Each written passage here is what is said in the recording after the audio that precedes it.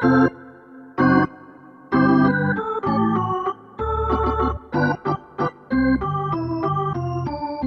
Giants fans, and welcome back to the San Francisco Giants edition of the For the Fans, By the Fans podcast, where we bring you your weekly dose of all things San Francisco Giants baseball from the fans' perspective. I'm a lifelong Giants fan and your host, Benjamin Shapiro. As the Giants pitching staff flounders and the team sits a few games below 500, we turn our attention to more competitive subjects today and welcome Adam Marks, a long-suffering Cleveland Indians and Cavaliers fan, to talk both American League Baseball and the NBA Finals. But before Adam reminds us about Kyrie Irving's last-second heroics in 2016, I want to remind you that this podcast is brought to you on behalf of our friends at Fanatics. Fanatics is the global leader in licensed sports merchandise. They have the world's largest collection of official sports apparel from the leagues, teams, and players that you love.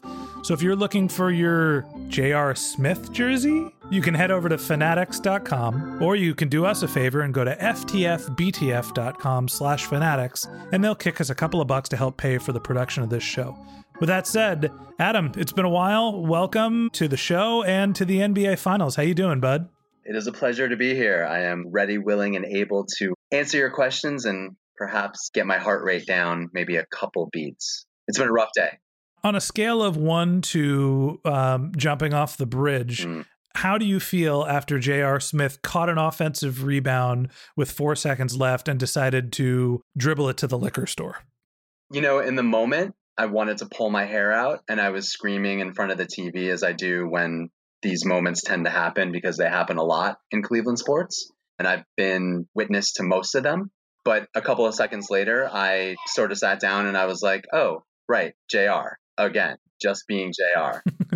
That's built into what you get for JR. That's Manny being Manny, to use a Boston sports reference. We both went to college in Boston. Pretty much. I mean, honestly, all of the little things kept on piling up. The charge call, the missed free throw, Draymond's lane violation, which was as blatant as anything I've ever seen. And we can certainly get to that in the future. Then you have JR. Then you have LeBron freaking out, not calling a timeout. I mean, everything was just like sort of snowballing. The funny thing is, I was sitting there watching the free throw attempt, fingers crossed, God, I hope he misses. Maybe we'll get to go into overtime. And I was sitting there looking, and JR basically looked like he had his back turned towards the plate, like he wasn't paying attention to the shooter.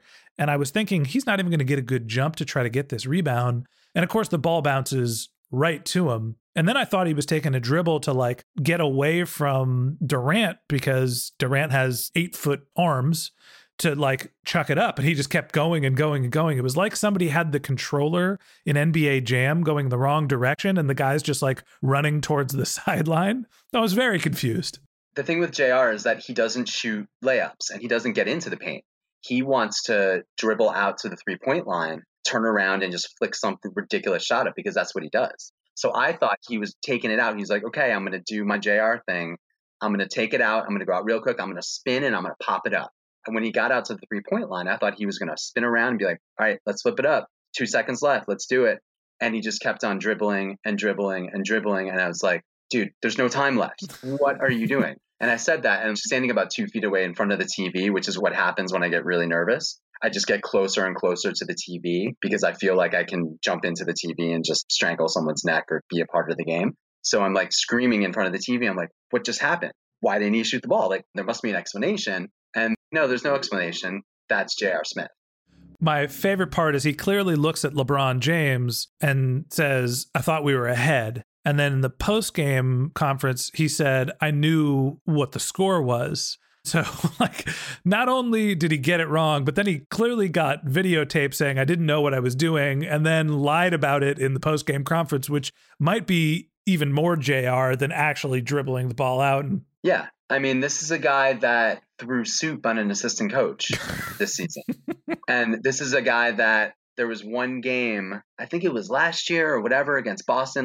He didn't know he was in the game. He thought that he was either out of the game or the game was over. He was like walking off the court. This is the same guy. But then because so many things had happened before that, the JR thing was just like one out of many. And the thing with JR, it's not like you can just, dude, you're done. It's like, no, we need you. There's no one else. I mean, they're going to put in Cedi Osman? No. Who? Right. And they keep going back to him and back to him and back to him because we don't have anybody else.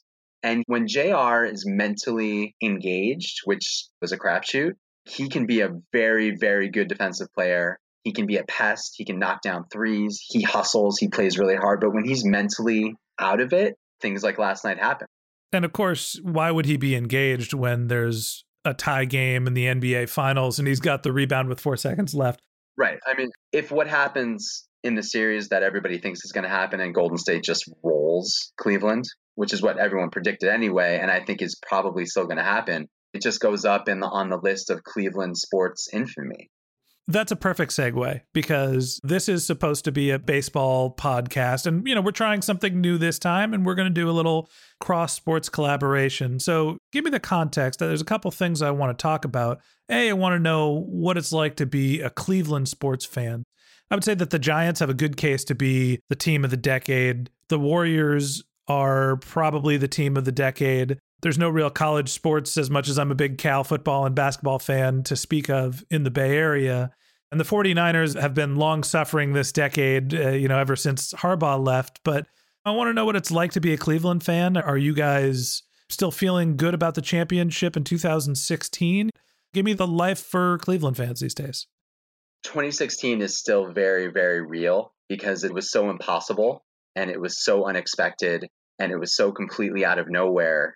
You say it was completely out of nowhere, but you have basically a religious figure playing every position on the court. LeBron James is one of the 2 best basketball players ever. He's from Cleveland. You had Kyrie Irving and Kevin Love.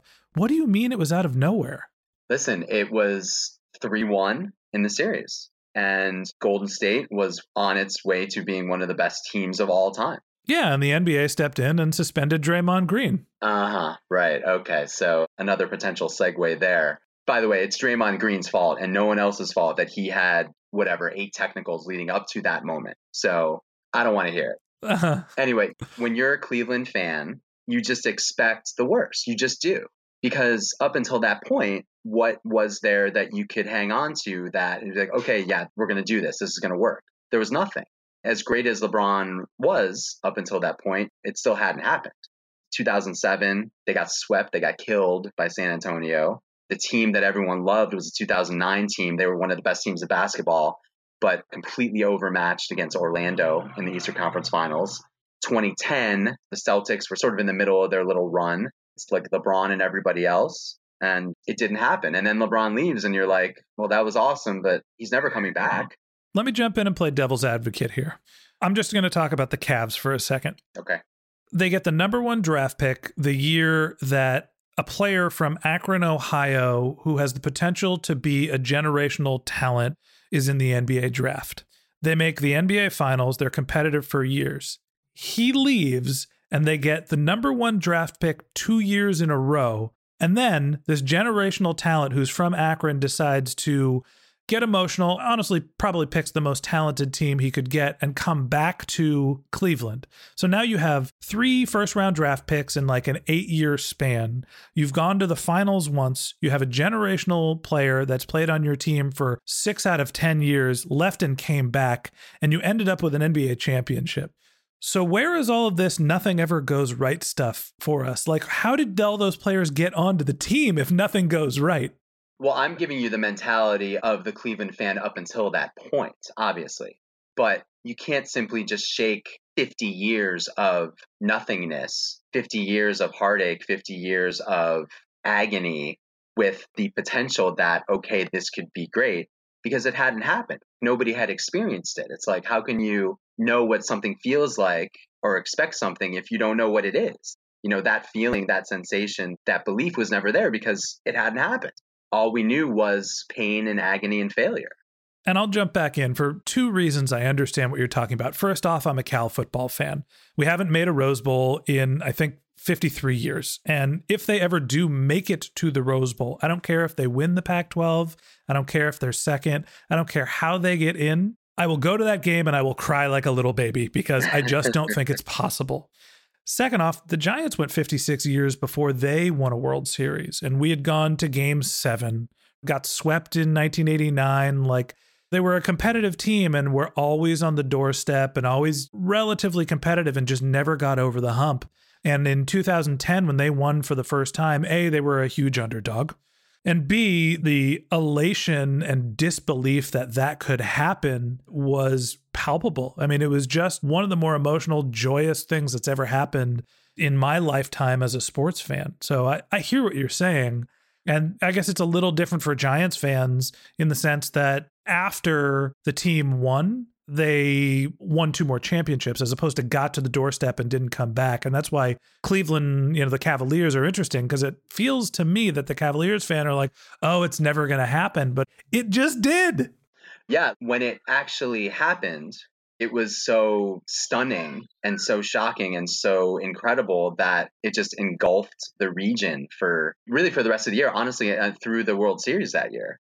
Because that joy just kept on coming through. And then the Indians had that magical season in 2016. It just kept on coming and coming and coming. And it's like, we thought that this is the big turnaround. Like, this is Cleveland's becoming like the epicenter of sports. Next things up is the Browns. Yeah, that's another whole podcast. There's hope. No, there's not. But again, like, you're a San Francisco guy. At the bare minimum, you had the 49ers. I mean, that's a straight up dynasty, right? Yeah. You had something to fall back on. By the time the Giants won the World Series, so the last 49er Super Bowl victory, I think, was 1994. That was the Steve Young Super Bowl against the Chargers. So you're going 94 to 04, so 16 years between that and the Giants winning the World Series in 2010. So we weren't long suffering by any means as a region. I mean, I understand it builds. Yeah, look, 52 years. And Cleveland is the smallest city to have 3 major sports teams. That's kind of another topic too. Like, are they able to support 3 sports teams? I mean, it would be devastating if we didn't have any of them. But again, 52 years without a championship. Who's the third team? Come on, easy. Hey, the Browns were the team of the 50s, man. The truth is the Browns are an expansion team that never got going, right? Like the Browns became the Ravens, who then won the Super Bowl. And then the expansion team has poor ownership and never got organized. And hopefully they're on the right track now. But it's been a disaster. It's been an absolute, total and utter, complete disaster. There's really no other way around it. The Browns are one of the reasons why you have that Cleveland sports sort of malaise. I mean, it is the biggest reason why, because the Browns are the team in Cleveland. Yeah. I mean, the term taking the Cleveland Browns to the Super Bowl as a poop joke, it's absurd, is all you need to know about how people think about Cleveland sports, as being a pun. Listen, Cleveland is first and foremost a Browns town. Second, it is a high school football town. Third, it is an Ohio State town. And fourth, a very, very, very, very close fourth, and they're all jumbled up, is a LeBron town. It's not an Indians town or a Cavs town. It's a LeBron town. But first and foremost, it's football. The Browns have been around since 1946, and football was born in Northeast Ohio. I mean, that's where it started. So football is everything. And because the Browns have been so bad, that just seeps into becomes like part of you. And despite the championship of 2016, as incredible as it was, it doesn't necessarily negate all of the other moments. It helps, believe me. But you still have the drive, the shot, the fumble, the 90s, 95, 97. You get the collapse against the Red Sox, the second collapse against the Red Sox. I mean, I could go on and on. So talk to me a little bit about the Indians. I sort of get the sense of the long-suffering fan, and even though the team won, it still feels like it doesn't erase all of the troubles of being a sort of downtrodden sports town. For the record, I talk a lot of shit to my friends. Oh, I swore already. Sorry, Kate. Oh, well. My buddy Adam's wife gave me a hard time for swearing too much on the podcast. I get it. Well, other than being a long-suffering sports town, and I talk a lot of trash to my buddies who are Cleveland fans. Shout out to my friend Ian K. Yeah, I have nothing against Cleveland. The people there I've met are nice. I've been to Cleveland for a wedding. It's fine. But tell me a little bit about the Indians. Talk some baseball to me. What's the vibe on the Indians this year? This year, the Indians are right in the middle, towards the end-ish of that potential championship window. They are absolutely a championship contender. They haven't started the season super well. The first month of the season, they couldn't hit. They were pitching lights out. The second month of the season, they were hitting like crazy, and their bullpen just collapsed. Andrew Miller got injured, came back. He wasn't ready, went on the DL again. They've had a ton of injuries. Their bullpen has just been an absolute disaster. But they're currently in first place. They've won 6 in a row. Their division is really weak. There's no reason that they shouldn't win the division and make the playoffs. And the playoffs are a crapshoot. Last year we were up 2-0 against the Yankees, and Corey Kluber was not Corey Kluber, and that was the end of it. He got Corey clubbed. Yeah, they absolutely have the talent to compete with the best teams in the AL. Are they as good as the Yankees and the Astros and the Red Sox? Probably not. But can they compete with them because of their pitching? Absolutely. So I have high expectations for the Indians. I think they should absolutely be in the playoffs and make a run. But they have to figure out the bullpen. There's a strong parallel other than the bullpen being a little questionable, and that's something that you could solve at the trade deadline if you think you're going to be competitive. But there's a strong parallel between the early Giants teams and the Indians teams, where they have probably more power than the Giants team had, but a deep lineup, very strong starting pitching, and they're the team that's probably going to make the playoffs, and people think that they're just going to be competitive. But I don't want to see Corey Kluber in the playoffs. There's a bunch of people on the Cleveland staff that just easily could go in and win any given game. And in the playoffs, it's about who gets hot. I think that they are absolutely set up to make a run at the World Series. But I don't remember the last time a torn up bullpen won a World Series. I don't know how that happens. How can you have a bullpen that doesn't get people out in the postseason? So they're going to have to figure that out. Yeah, that was the Giants' problem in 2010, and they made the trade for Javier Lopez, another guy from Boston, Ramirez. Okay. I think they even pulled in one more person for the bullpen. I can't remember off the top of my head, but those were the big acquisitions in the second half of the season. It wasn't a power bat. It was the two guys that ended up being the 7th and 8th inning pitchers. We got the bats. I mean, Jose Ramirez, Francisco Lindor, and Michael Brantley are three of the best in the game. And they are 1, 2, 3 in the lineup. They are incredible. Lindor and Ramirez are just an unbelievable duo. Michael Brantley, who has basically been injured for the past 2 years, has just been lights out. He's been spectacular. So offensively, they're just loaded. And their top 4 pitching staff can compete with anybody.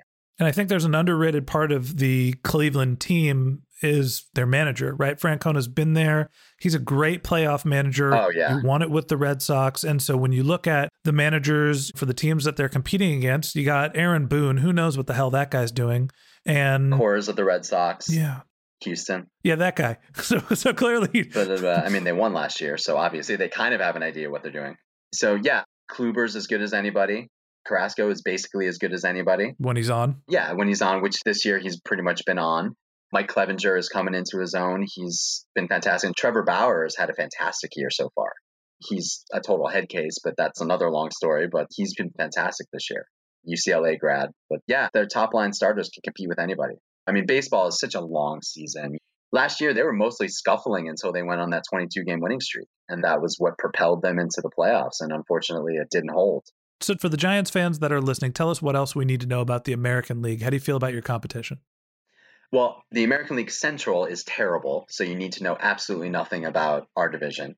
Every team except the Indians are below 500. The Yankees and the Red Sox are just beating each other up. Gluttony is the word I think of when it comes to the Yankees. Yeah, right. The Yankees are loaded. And the Astros are the defending champs, and until somebody knocks them off, they're as good as anybody. Those are the big 4. As far as any up-and-coming teams, I don't see anyone outside of those 4 making the World Series. I mean, that's pretty much what you need to know.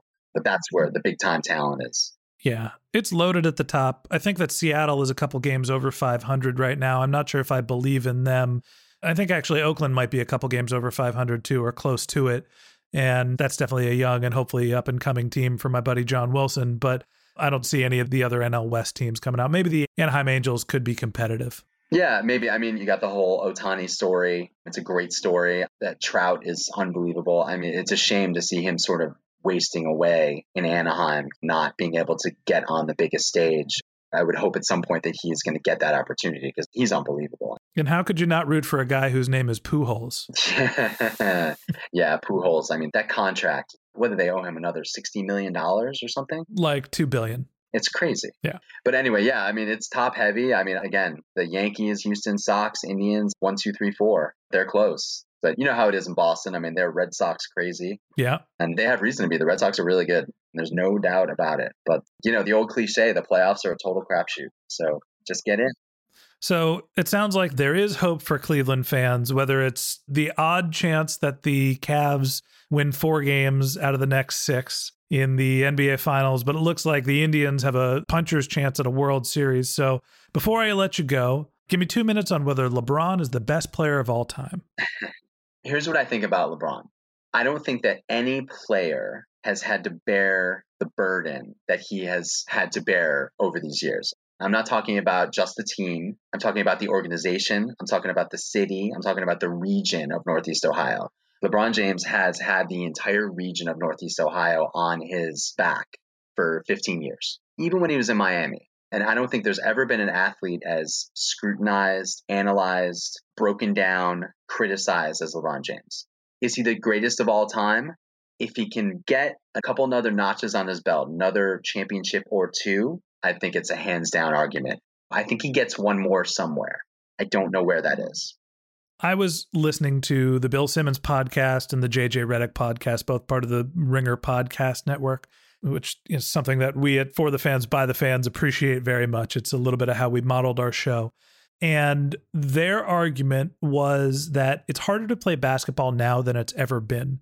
So if Jordan played against LeBron, LeBron has him by 80 pounds, he would take him down to the block and dunk on him.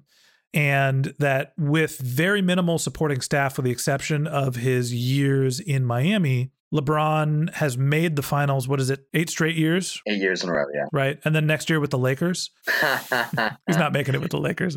I just don't see the Lakers. It doesn't make any sense unless there has to be somebody else in the deal. I think Houston and Philly make the most sense.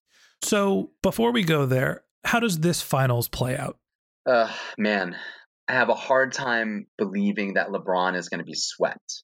I think he's going to play until the last second. He's going to give you everything he has. I think realistically, we lose in 5. If LeBron pulls this off, he's the greatest player ever. Yeah. Because he's going to have to average 55 points. Basically. And it's absurd. The worst thing about today was the fact that everybody was talking about JR and the refereeing and everything. Nobody was talking about LeBron James scoring 51 points, which is unbelievable. What he's done this postseason is unprecedented. Jordan never did it. He never had to do it. But I think game 2 is a must win if we want any shot to win the whole thing.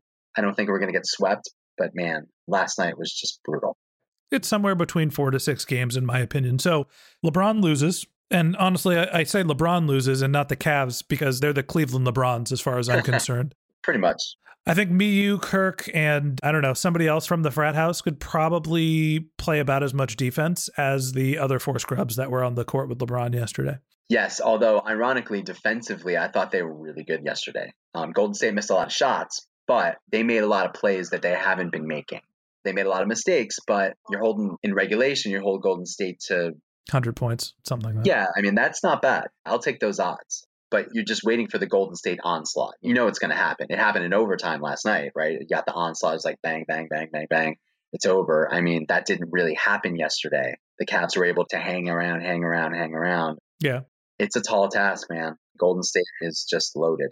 So with the assumption that the Warriors win the finals, where do you think LeBron ends up next year? I think the 2 most logical destinations are Philly and Houston. First of all, LeBron doesn't owe Cleveland anything. He kept his promise. He did it. Any Cleveland fan that is upset or disappointed is fine, but upset or mad or angry if he leaves has no business feeling that way. Honestly, that's the way I feel. LeBron deserves to go somewhere where he doesn't have to carry a franchise, where he can step in, be a major part, but not the part of a team that has a chance to compete for a championship immediately. He deserves that. So Philadelphia and Houston make the most sense from a basketball standpoint. Could there be a wild card? I could see the Spurs going in there. There's no way Philadelphia mortgages their future with what they have. They're going to stunt the growth of their 2 superstars, and they have potentially the next LeBron James and Ben Simmons on their team. So I don't think Philadelphia is a reasonable place for him to go. I think it's bad for the young players' growth. I think they have a chance of winning the championship without him. I think Houston could potentially be a fit. It's a little bit of a stretch for me. But if Philly wants to compete against Boston, they're going to need someone like LeBron. I don't think they're going to be able to compete against Boston with Kyrie Irving and Gordon Hayward next year. I think that's way too much to ask. With LeBron James, potentially they can do it. And according to Chris Broussard, my favorite NBA analyst, who is also from Northeast Ohio, he said that LeBron is willing to play off the ball, meaning that Ben Simmons can still be the distributor playmaker. His growth doesn't get stunted. LeBron can play in a different position. But what do I know?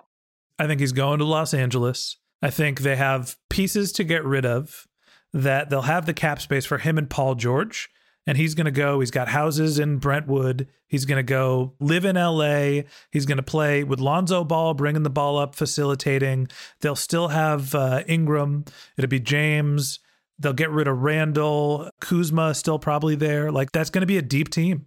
It's going to be a deep team. He doesn't go there without Paul George. He has to go there with somebody else. He's not going there on his own. Has to be Paul George. But even in that scenario, I think the Warriors are still a better team. I think if he goes to Houston, they absolutely positively are neck and neck. Again, if Chris Paul doesn't get hurt, who knows?